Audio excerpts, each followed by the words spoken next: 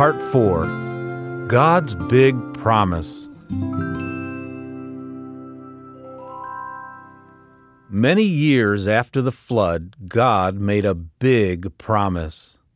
He said to a man named Abraham, "Go to the land I will show you, and I will make of you a great nation, and in you all the families of the earth shall be blessed." Wow, that was good news. God told Abraham to go to a new place because God was going to make a new people so that God's blessing would spread to all people. What a big promise God made to Abraham.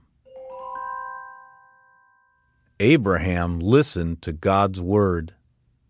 And then Abraham did what God said.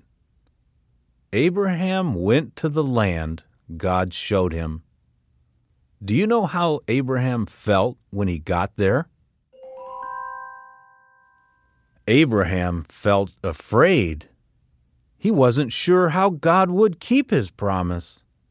After all, Abraham and his wife, Sarah, were very old. Too old to have children. One night, Abraham thought and thought. How could he become a great people if he didn't have even one child? And how could he become a blessing to all peoples without children and grandchildren of his own? God knew what Abraham was thinking. God talked to him. "Don't be afraid, Abraham. Come outside and look up into the night sky. Count all the stars if you can.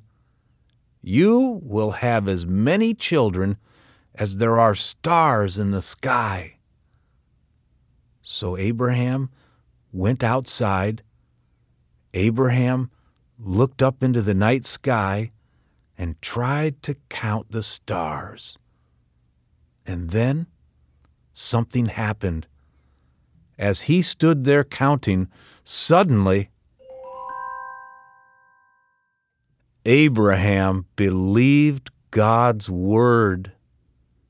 That made God very happy. His promise was very big, and Abraham's faith in God's promise was very big too.